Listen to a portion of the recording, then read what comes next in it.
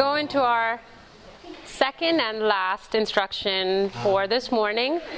And I don't know about you guys, I feel like even last time, it's just so wonderful to be able to sit with each other and just to learn all these tools. I don't know if any of you feel like it can be overwhelming, right? But it's incredible and it's wonderful. And I feel like even as I was reading, while we were reading together, I just felt overwhelmed. This is God's Word, and it's living and active, and God has His Word for us, and it's exciting. And I'm so glad that we get to do this together. But before we begin, I feel the need for prayer, so let's just pray again.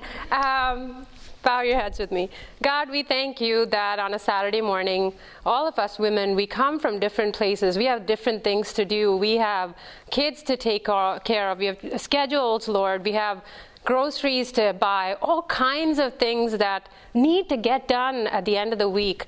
But thank you, God, for these few hours you allowed us to just come together to study from your word with each other. Thank you, God, that you would help us to do this. So, God, we pray that in this next hour as well, as you were there with us from the morning, would you free our minds from distraction? And Holy Spirit, we pray that you would be with us, that you would open our eyes, and that you would illuminate everything that we read, so that we would read from the very word of God, that it wouldn't just be pages and words, but we would hear from you this morning. And it's in your name we pray. Amen. Okay, I don't know about you. Perhaps you've heard in these past few years, there's a lot of talk about gospel-centeredness. There's gospel-centered preaching, gospel-centered teaching. And, if you're a member at 7 Mile Road and perhaps you're telling someone about your church, someone might ask, I don't know, what's the teaching like? Are they gospel-centered? And now there's gospel-centered storybook Bibles. Everything seems to be gospel-centered. I remember a few years ago, about 10 years ago, when I was first introduced to these words, I remember thinking, what in the world is this about? Now, I grew up in a Christian home with a Bible. My parents taught me all the stories, Old Testament, New Testament, all these stories I learned growing up. But this business of, is it gospel-centered? I didn't grow up with that. So I literally wondered, did someone come up with this concept? Did a theologian or a brilliant pastor just say, you know what? Gospel-centered. That's what we need to do. That's where we need to be. And maybe someone came up with that. And I couldn't help wonder about that. But as I have grown in my understanding, I have realized that's not just a buzzword. That's not a fad. It's not something new. And that's what we're going to spend our next hour, 45 minutes or so, exploring why it's not something new. But gospel-centeredness is something that we're going to find in every page of the Bible. We want to point out that this whole Bible connects to the gospel, which is the good news of Jesus Christ. It's not a new trend that someone came up with. And, whether you're studying scriptures for yourself, like Colleen said, every day we pick up scriptures. Or maybe you're a parent, maybe you have kids, maybe you're teaching the Bible and studying scriptures with your children. Maybe you're in a discipleship group, maybe you're a Sunday school teacher. Do you see? Or maybe you have a coworker or an unbelieving friend that, and I envy you. I feel like being a mom at home, I feel like those circles don't exist as much, just being in contact with unbelievers. But if you are in that place, how awesome, because you may have the opportunity to spend or share God's word, and through that, the gospel, the good news of Jesus, right? And in every one of these circumstances, whether you're at home, whether you're at mom, whether you're a parent, you're working, no matter across the board, when you pick up God's word, the question that you should be asking is, how does the gospel apply? Where do I find the gospel? Now, I'm with kids often, but I wanna demonstrate something to you. So, here with me. So now, perhaps many of you grew up with a Bible, something that looks like that, right? Maybe you have one at home. I did. David and Goliath, familiar story, right? David was a shepherd boy. He comes across, he's fighting in the Philistine or the Israelite army, big giant Goliath, and he decides to take it upon himself. He's going to slay the giant. And I think we know how it ends, but I'm going to read the last portion of the story, okay? David aimed his sling carefully. With one stone, he struck Goliath in the forehead. Goliath fell to the ground with a crash. The Philistines ran the other way, and King Saul's army cheered. The end. Next story begins. Okay? So if you were to ask me what's wrong with it, I think I'd perhaps say, really, there's nothing wrong, because this is sort of a paraphrase of the chapter from 1 Samuel chapter 17, right? Now, let me ask you, if you have heard the story before, now some of you have probably been, perhaps you've been at 7 Mile Road and you've been hearing some great gospel-centered teaching. Or maybe you've come up from churches, or you've brought up in churches where gospel-centered preaching was part of it. So, for the sake of this example, don't bring in the gospel-centeredness, but how could this passage be taught? This passage about David and Goliath, how have you heard it taught in the past? Give me some ideas. Face your giants. Face your giants. Courage. Have courage. That's right. Be like David. He's the hero. You can be like David. God can use the stones, the little stones to slay the giants in your life, right? Now, like I said, there's nothing wrong with this story that I just read, but I want to point out to you that it's incomplete, right?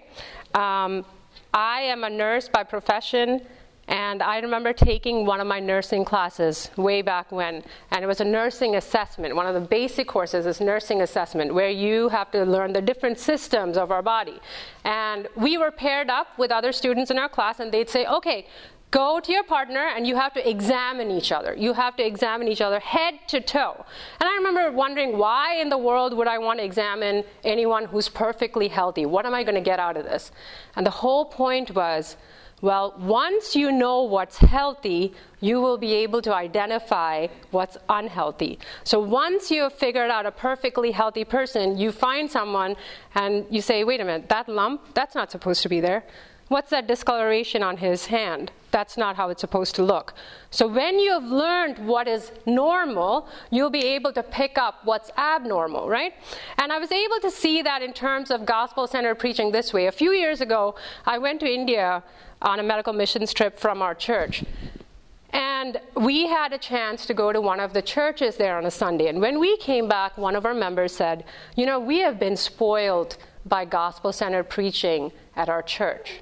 Now, if someone were to ask you what's gospel-centered preaching or teaching, perhaps some of you may be able to say exactly what it is. Perhaps others of you may not. But when this member, for example, heard preaching that was not gospel-centered, he knew right away. Now, bear with me. This is the Jesus Storybook Bible. Again, many of you perhaps have this at home, okay? I'm going to read the same story from this Bible, the last part. So, this is Goliath. He stumbled and staggered and crashed. He fell dead. When the Philistines saw Goliath was dead, they ran away.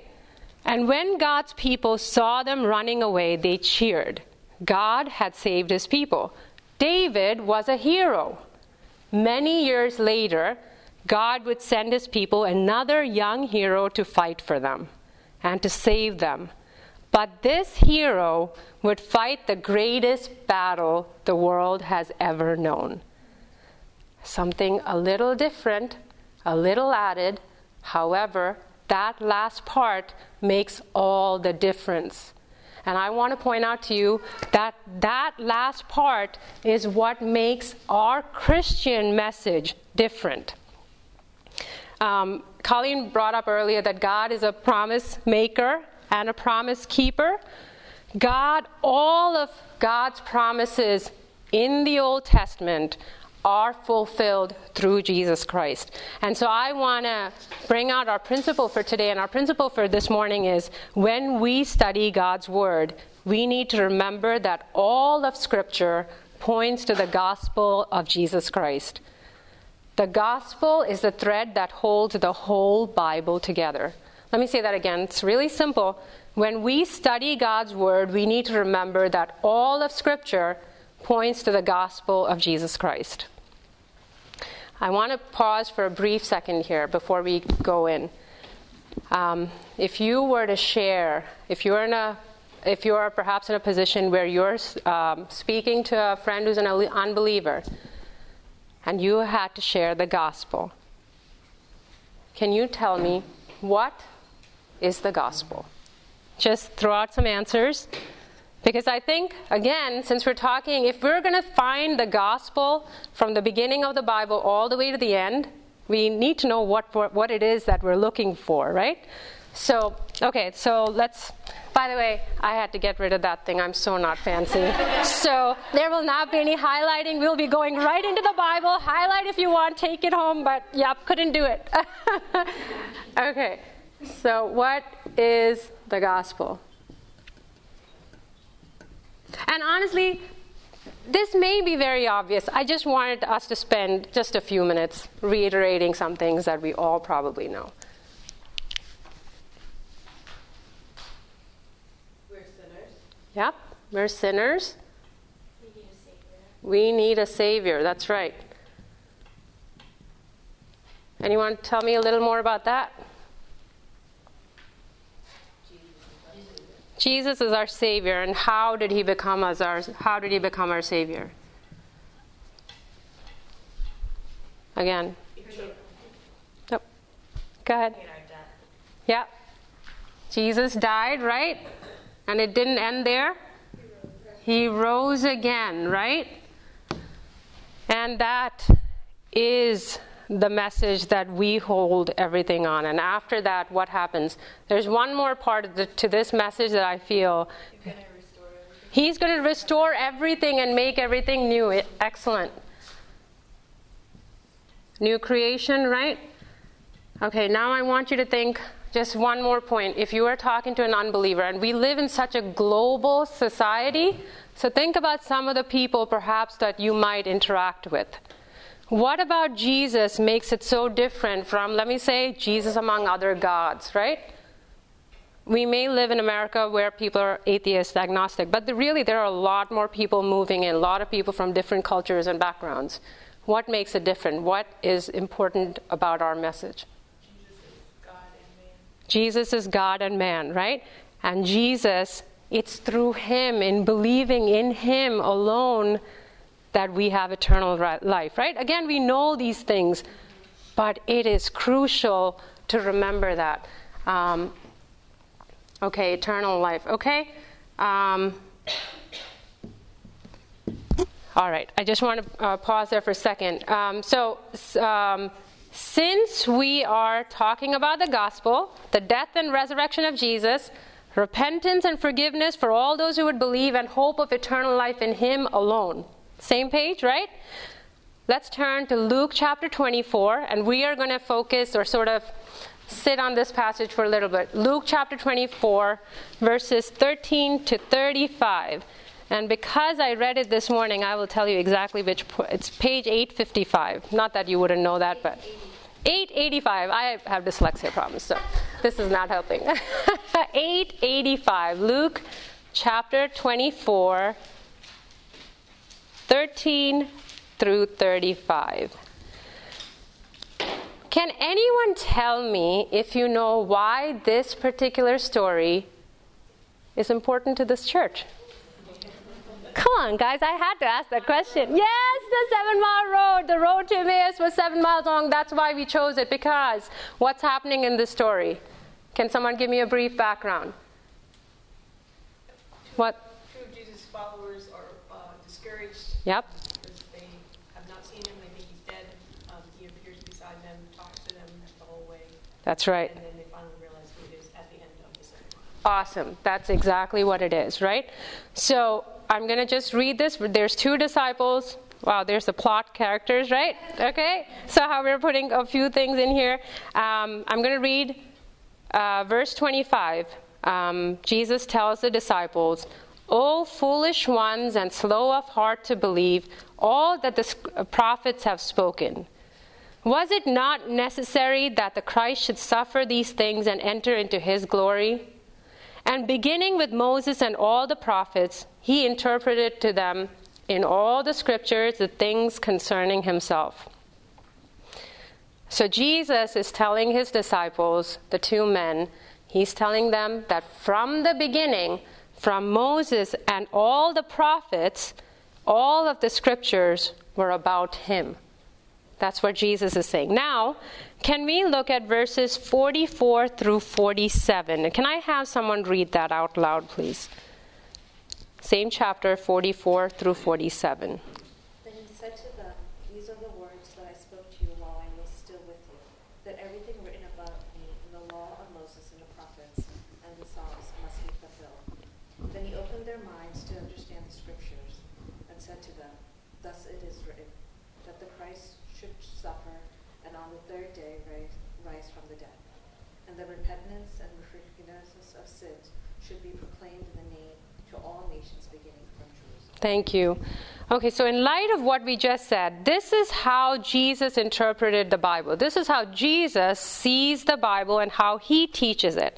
So I want you to take a minute and either in groups of 2 or 3 on your table, at your table, think about this. What are some things that Jesus points out to his disciples? How does Jesus see his Bible?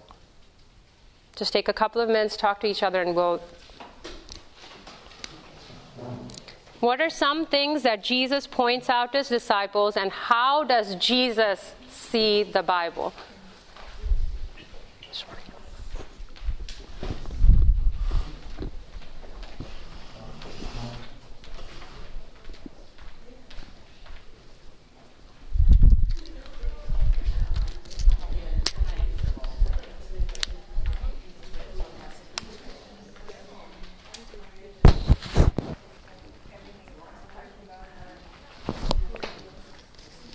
The question is, how does Jesus see the Bible, and what are some things that he is pointing out to his disciples in these verses?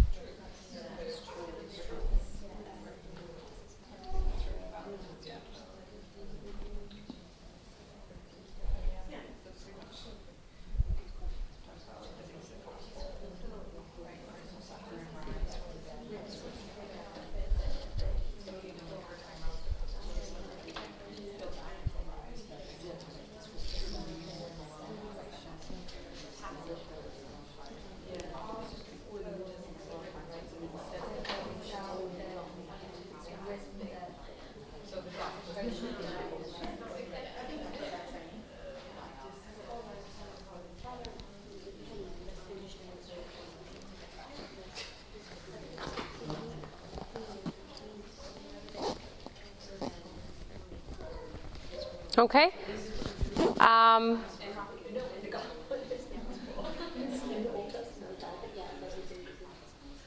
All right, let's talk about this.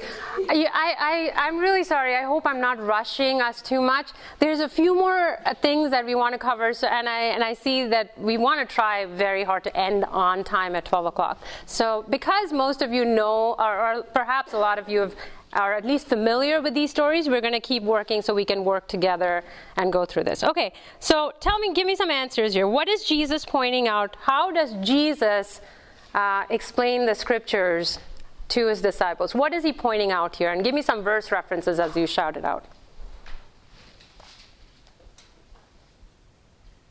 He says that it's written about him in verse 44. Okay, written about him. What else?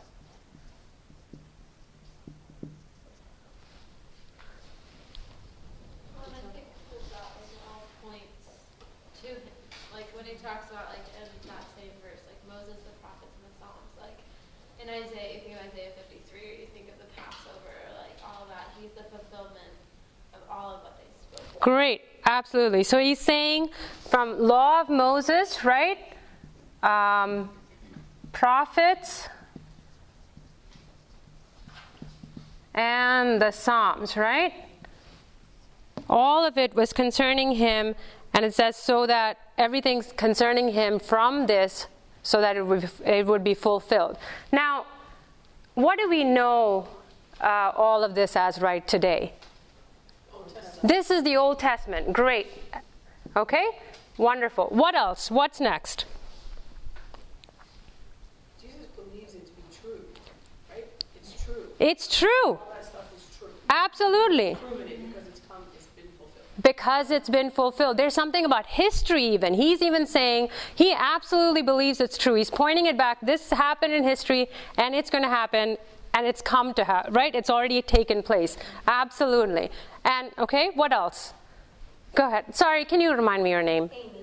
I'm so sorry. I have so many of you to meet. Okay, go ahead, Amy. Pray that will be proclaimed. That would be proclaimed. Okay, what would be proclaimed? What verse is that from?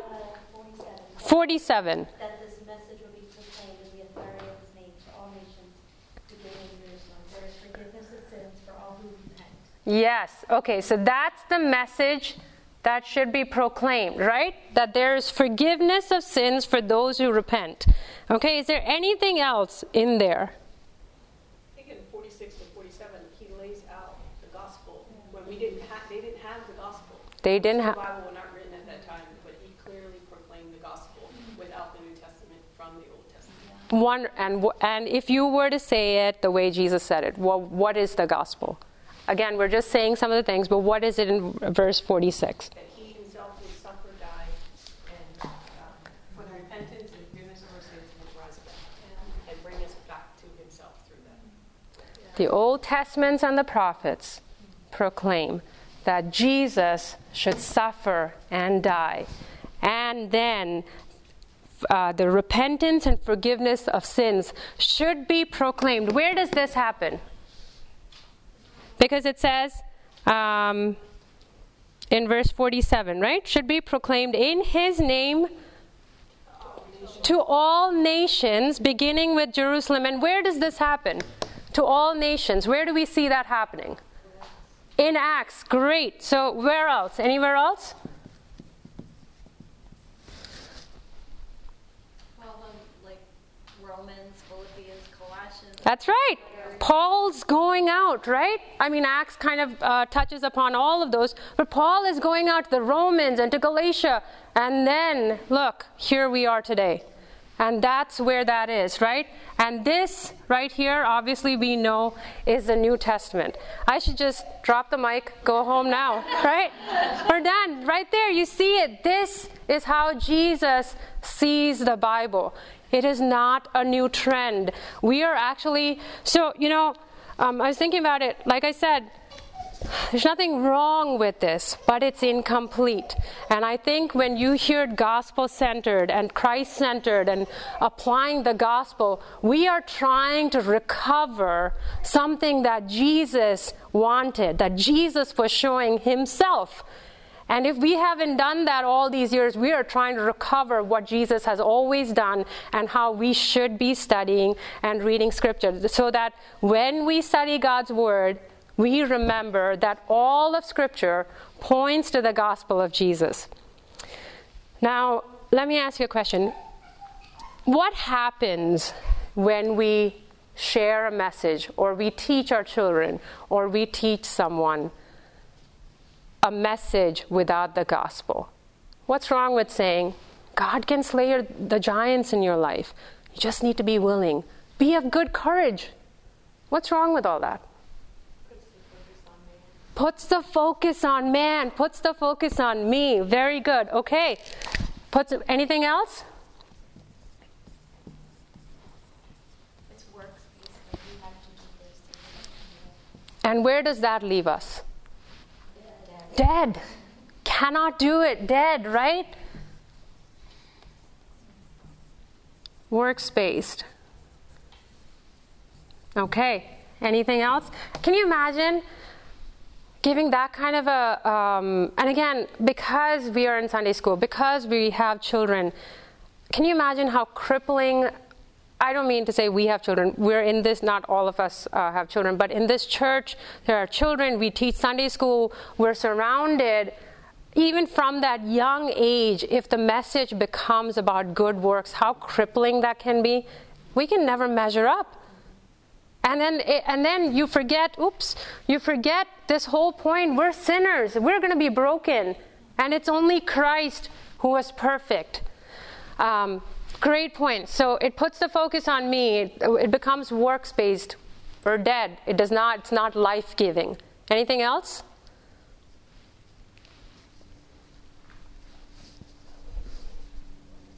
Doesn't give the reality that after the trial, like there's a bigger picture than just, I don't know how to phrase that, but I'm thinking of it, but it's not just like, oh, just buckle up and, fight those battles and it's going to be like the victory. There's still those hard Yes. things. There are hard things, right? It is not just about buckle up and everything's going to be good, right? It's all going to work out. No, actually it doesn't work out. With Jesus, when we see Jesus, he ended up on the cross.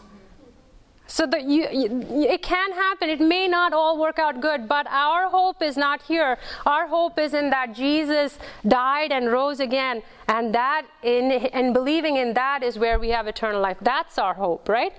Now let me tell you, perhaps you guys have friends who are from a Jewish background or a Muslim background, right? Now perhaps a lot of them know some of these stories, right?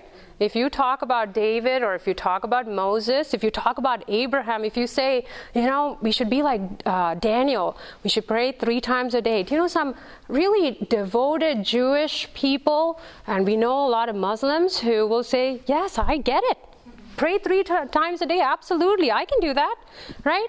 And then Abraham was a father, like we talked about, father of faith. You should have faith like Abraham. Absolutely. They believe in Abraham, right? And then if you take it a little further, so if any of you have friends who are perhaps Hindus, you bring up Jesus, they think of him as a good teacher. But without going through the work of explaining the gospel, that proclaiming in his name to all the nations, our message is incomplete, right? And that's why the fact that our Christian message should look different. So when we have presented perhaps a story, any of these Old Testament stories to our friends, they may nod politely all along because they agree. But when you present Jesus, that's when they're forced to reckon with, wait, am I going to accept this Jesus or am I not? So it becomes so important in any area of life. And then even for ourselves, because we're talking about picking up the Bible and reading it, right? If you leave it as, I have to pray like Daniel. Oh my goodness, by like day 1, I'd be done. But it's not about my good works. How does the gospel apply? I am failing day after day after day, right? No matter what I do, I am broken. But Jesus was perfect, and he did it, and it's finished. And because of my faith and trust in him, that I have hope.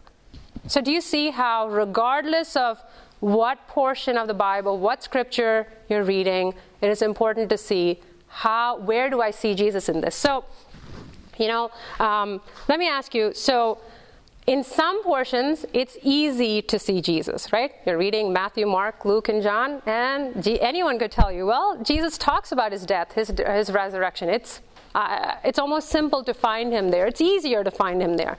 But you might say, okay, it's not as easy to find him in the Old Testament. In some of these stories, it's not as easy. And perhaps in the New Testament, it's not as easy to find him in the epistles. So are there strategies that we can use to help us see Jesus in all of Scripture? Oh, I want to backtrack. I just want to read this one part. In the portion in Luke 13, 44 through 47, in verse 45, I want to read this to you. Then he opened their minds to understand the Scriptures, right? That's what Colleen started off saying, that we need to pray. And as I was prepping for this, it's almost easy to just keep reading. But Jesus needed to open their eyes so that they would see him.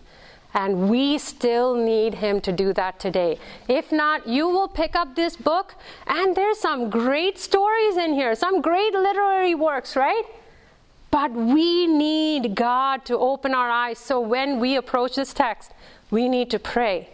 And we need to open our eyes. We need God to open our eyes to see His Word, to understand the gospel and to see Jesus in all of it. And I didn't want to miss that. I can't overstate it, right? Okay, let's keep moving. And let's, again, consider what are some strategies that we can use to find the gospel. Any ideas?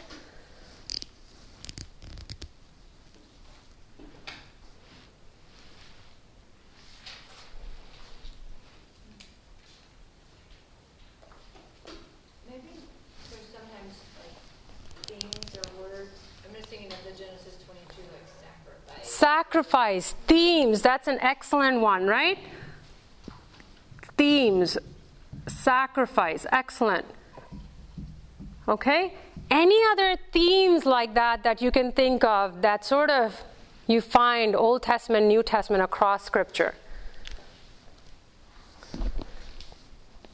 You know, I think as we're going to say it, you're going to say, oh, yeah, I get it. Oh, yeah, I remember. What about high priests, right? The Old Testament, there's all this talk about high priests.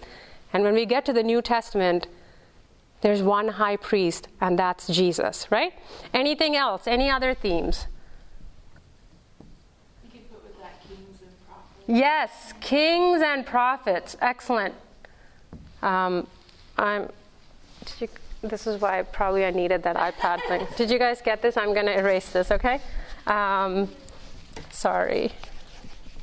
All right. All right. So, kings and prophets. Anything else?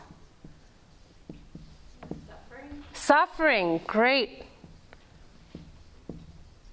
How would any other, I don't want to put you on the spot. Do you want to elaborate on that a little bit? I think of Isaiah, yeah. Places where, like, the Lord, He understands our suffering. He Yep. experienced it Himself, and then how do we see that, like, in light of the suffering? Great. That's wonderful. Anyone else? Okay, so, we'll look a little further into this, but these, okay. I felt like you had something to share, but we'll look at this a little more. So those are some ideas of themes. Anything else? Any other strategies? One simple one, I think Colleen had mentioned before. I was looking at these Bibles that we have here, but they didn't have it.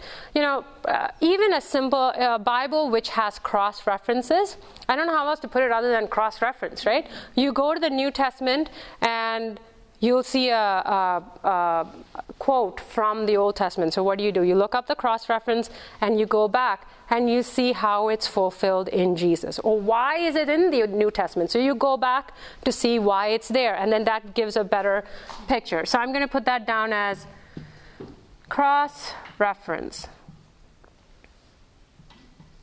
Okay?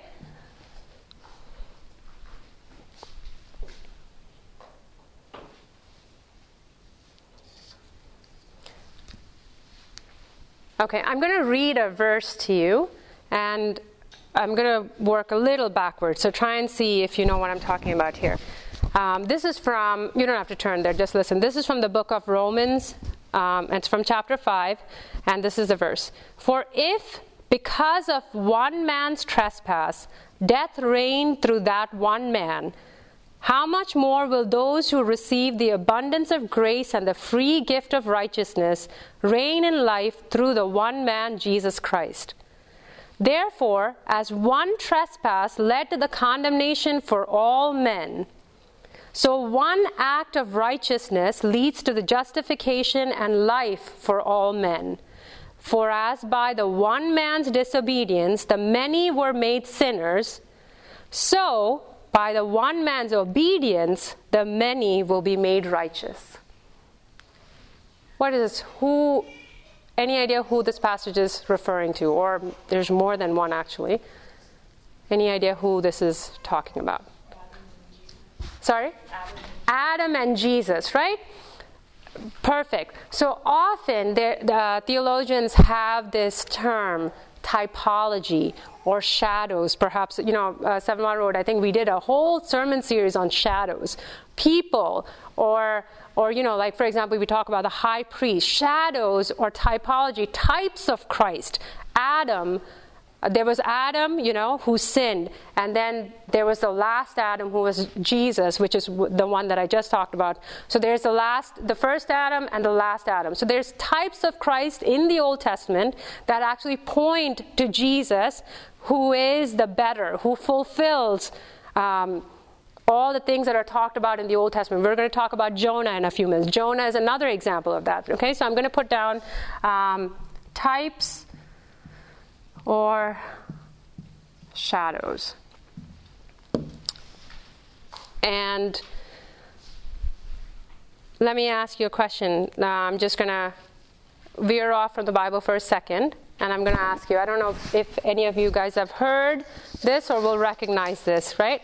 If I tell you, tell me if you recognize this. What's in a name? That which we call a rose by any other name would smell as sweet. Anyone know where that's from? Shakespeare, that's right. Which one? Romeo and Juliet, right? High school, I kind of had to, I only remember that verse, but, or that line.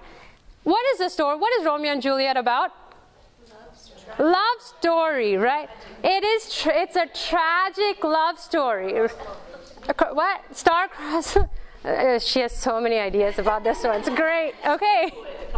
That's right. There you go. So it's a love story, right? It starts off with two feuding families. Now, if you stopped halfway through the middle, right? How do love stories usually end, or hopefully end? And they lived happily ever after, right? But you need to get to the end of the book in order to know, actually it's tragedy, they die, right? How would you know that if you didn't read the whole book? You need to read all the way to the end to know they die, okay? So now let me ask you, let me bring it back to the Bible. If I were to give this verse to you, my God, why have you forsaken me? Where is that from? Jesus on the cross. Now, anyone have any idea? You don't have to give me exact references. Is that verse anywhere else in the Bible? Psalms, right? How did you know that? Because you've read it. Exactly. It's honestly as simple as that. Because you've read it. And I want to bring a point here. Another strategy or tool. I don't even know if it's a strategy or a tool. Just something that will be very important is biblical theology. Now that seems like a big word. It was to me, right? It seems like a lot has to go into it. Some of you guys, how do you develop a biblical theology? You read the Bible, right? You read the Bible. And some of you are doing it already by reading the Bible for yourself. You guys are coming to church Sunday after Sunday, and we are grateful that we sit under pastors who preach faithfully. You're developing a biblical theology, right? And like I said, with Romeo and Juliet, it's kind of a silly example, but I want to make a point. In order to develop a theology of the Bible, and if you want to see how the gospel is a thread that connects all these books together, you need to start reading from the beginning, and you need to work your way. Now, is it hard work? I mean, as we were working in context, or just as we were working earlier in the passages, you can see it takes time, but it's worth it. Because as we study God's Word, it's not just about gaining head knowledge. And our desire is not that we would give these tools to all of us so that we'd go home, I'm going to apply tools so I'll know the Bible more, I know how to dissect passages. It's wonderful, but ultimately, it's so that we will know God more and love Him more. So that is the way you would develop a biblical theology, okay? Want to work through some examples. We'll have a little more time. And let's see how some of this is worked out, okay? So we are going to work through the strategy of shadows or types. We're going to turn to the book of Jonah, chapter 1.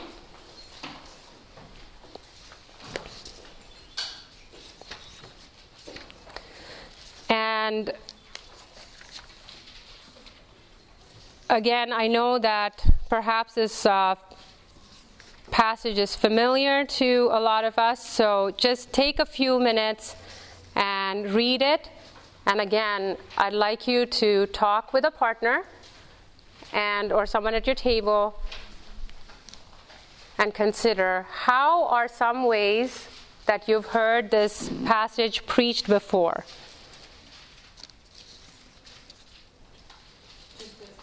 Just the first chapter. Yep, just the first chapter.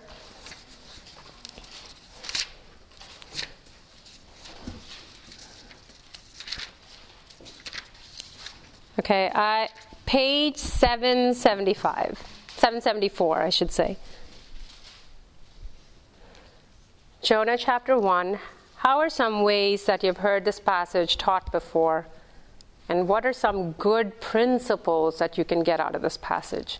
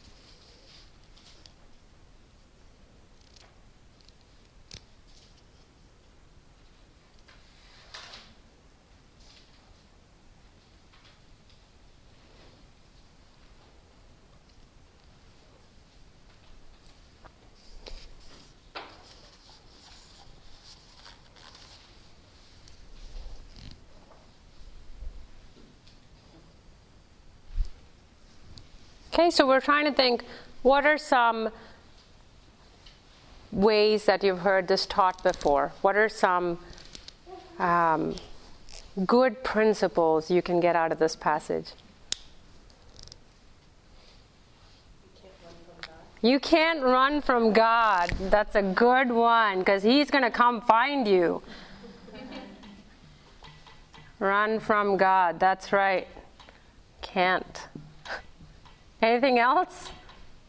I love that one. I heard like God, how is God interrupting your life? Like you have a plan to go somewhere, interrupting. In God's interruptions? Interruptions. I forget how. Okay, that's good. God's interruptions. It's so interesting how clever people can get with passages, right? Okay, anything else?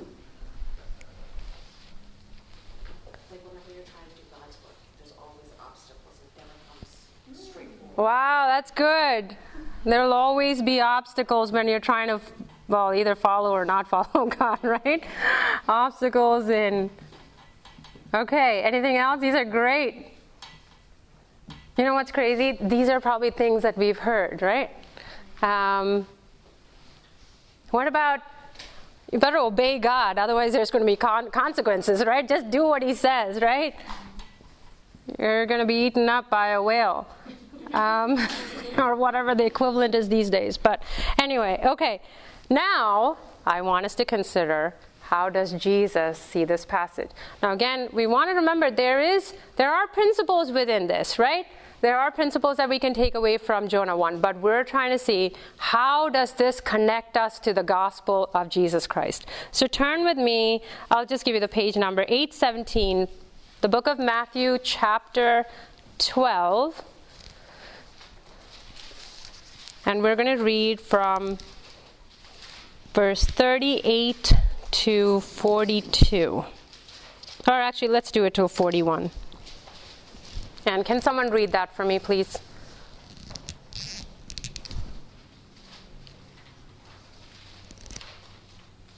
Then some of the scribes and Pharisees answered him, saying, Teacher, we wish to see a sign from you.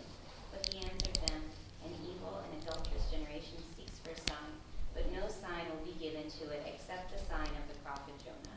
For just as Jonah was 3 days and 3 nights in the belly of the great fish, so will the Son of Man be 3 days and 3 nights in the heart of the earth. The men of Nineveh will rise up at the judgment with this generation and condemn it.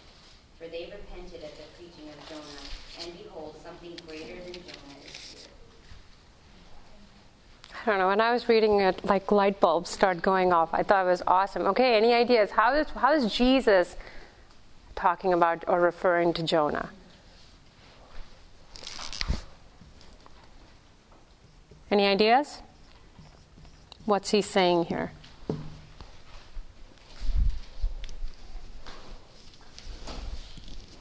paralleling the 3 days of his death and resurrection, the 3 days in the valley.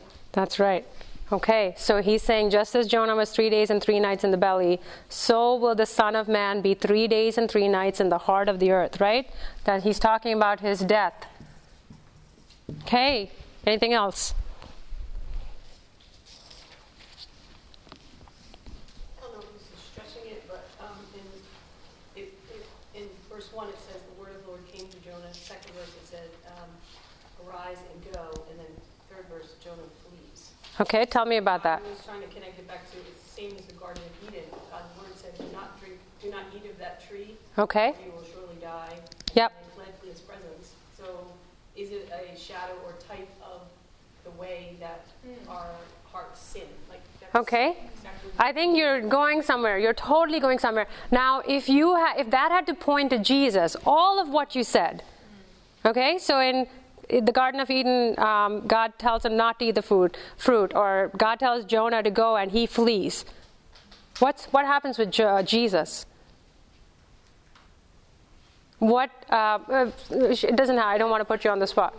That's really good. That is really wonderful. What is it? I totally see that. I mean, to do the garden and then Jonah and then what he's talking about, it's like Jesus in a sense flees like us, meaning, but he's the righteous one. So when he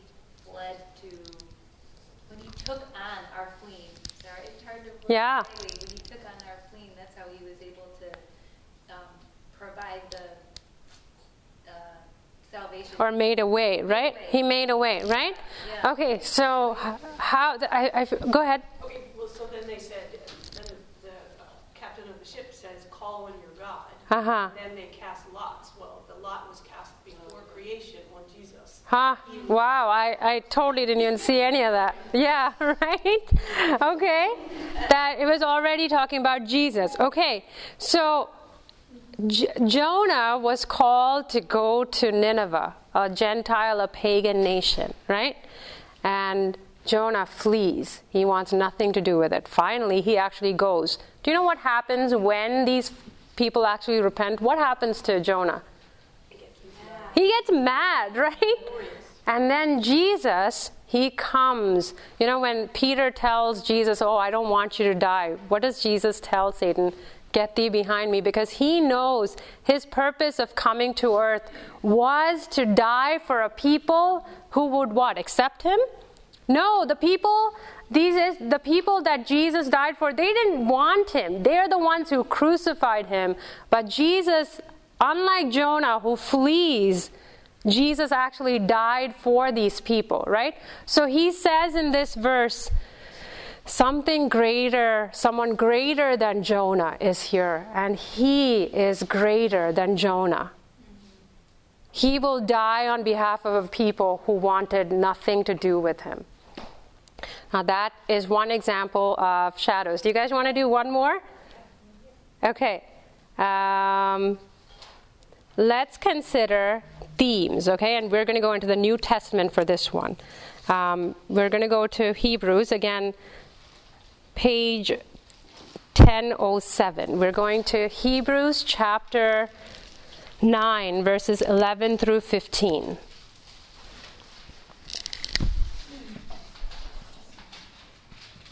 And this, we're going to kind of focus on themes. Hebrews chapter 9, verses 11 through 15. Can I have a volunteer for that? But when Christ appeared as a high priest of the good things that have come, then through the greater and more perfect tent, not made with his hands, that is not of his creation, he entered once for all into the holy places, not by means of the blood of goats and calves, but by means of his own blood, thus securing an eternal redemption. For if the blood of goats and bulls, and the sprinkling of defiled persons with the ashes of a heifer sanctify for the purification of the flesh, how much more will the blood of Christ, who through the eternal Spirit offered himself without blemish to God, purify our conscience from dead works to serve the living God. Okay, we can actually stop there. Okay, I got really excited when I read this passage. I thought it was so cool. Okay, any themes jumping out? Kind of how you said, like, the themes, like how Jesus, it says clearly when Christ appeared as a high priest. Yeah. So the theme of high priest, right? Okay. Anything else?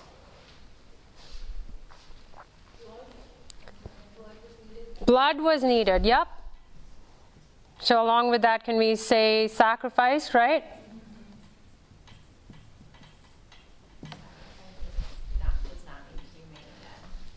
I love that, right? No, it was done. Sacrifices did not have to be made again. And going back to the high priest, right? It says, when Christ appeared as high priest of the good things that have come, then through the greater and more perfect tent, not made with hands, that is, not of his creation, of this creation, he entered once for all into the holy places.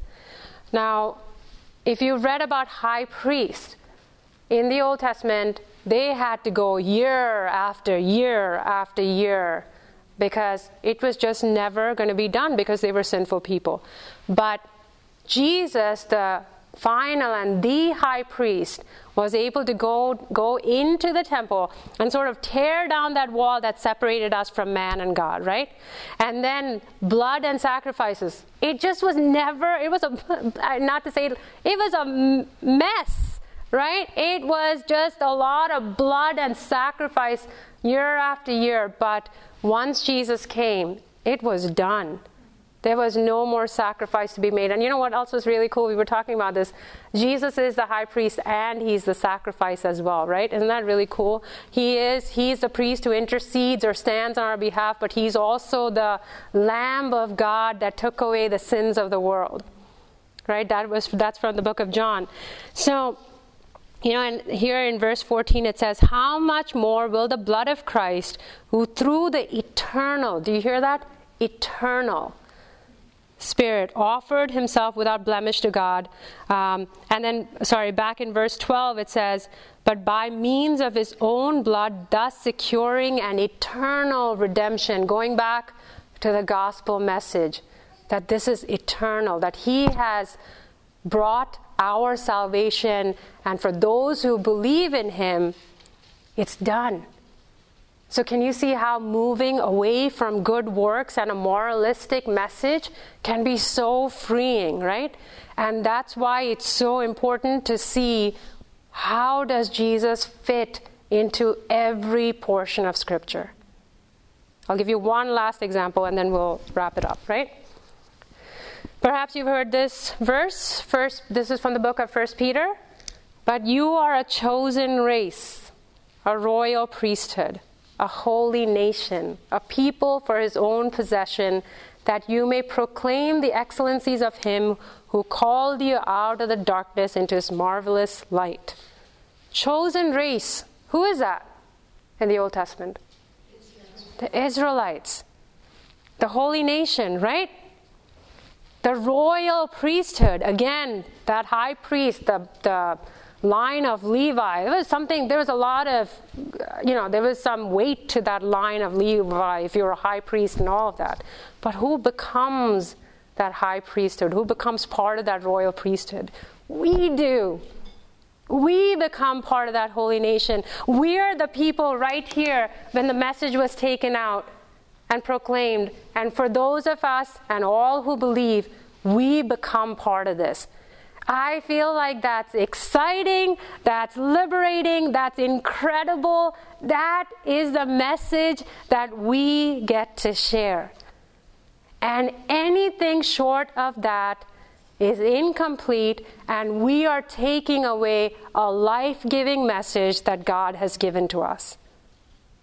And that's why it is important to see the gospel in every portion of Scripture. It's the gospel that binds and ties all of Scripture. I'm going to just end with this last, since I started with this. Sometimes I just like to keep it simple, and I just want to go back to where it's simple. How I develop my biblical theology sometimes. I'm going to go to the book of Jonah. Okay. After 3 days, the fish spat Jonah safely out onto a sandy beach. Just then, Jonah heard someone calling his name. "Go to Nineveh," God said. And this time, Jonah said, "Yes." He went straight to Nineveh and told everyone God's wonderful message. "Even though you run far from God, He can't stop loving you," Jonah told them. "Run to Him so He can forgive you." The people of Nineveh listened to Jonah and they started loving God. They learned to do what God said and to stop running away from Him, just like Jonah. Many years later, God was going to send another messenger with the same wonderful message. Like Jonah, he would spend 3 days in utter darkness. It's a kid's storybook Bible. But this messenger would be God's own Son. He would be called the Word, because He Himself would be God's message. God's message translated into our own language. Everything God wanted to say to the whole world in a person. Anyone have any questions?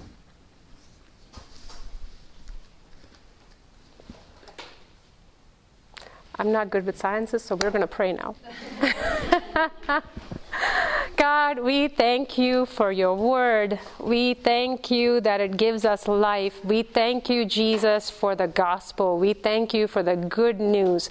We thank You, God, that we who were once far away were brought near in the name of Jesus through what You have done. My God, we pray that You would open our eyes so that when we open Your word, we would see You. We would see Your grand plan. We would see that we who did not deserve it, that You died for us, You rose again so that in You we would have eternal life, and so that in You we would not be separated from You. God, we pray that we would love Your word, that we would love You through Your word as our eyes are open to see You more and more. And God, we pray that You would make each one of us women people who would go and share this life-giving message, whether it be to our family members, whether it be to our co-workers, whether it be, and God, that You would provide us opportunities to study Your word with other people, so that we wouldn't keep it to ourselves, but we would share the life that is found in Jesus alone.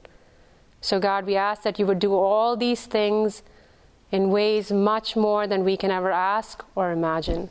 It's in Jesus' name we pray. Amen.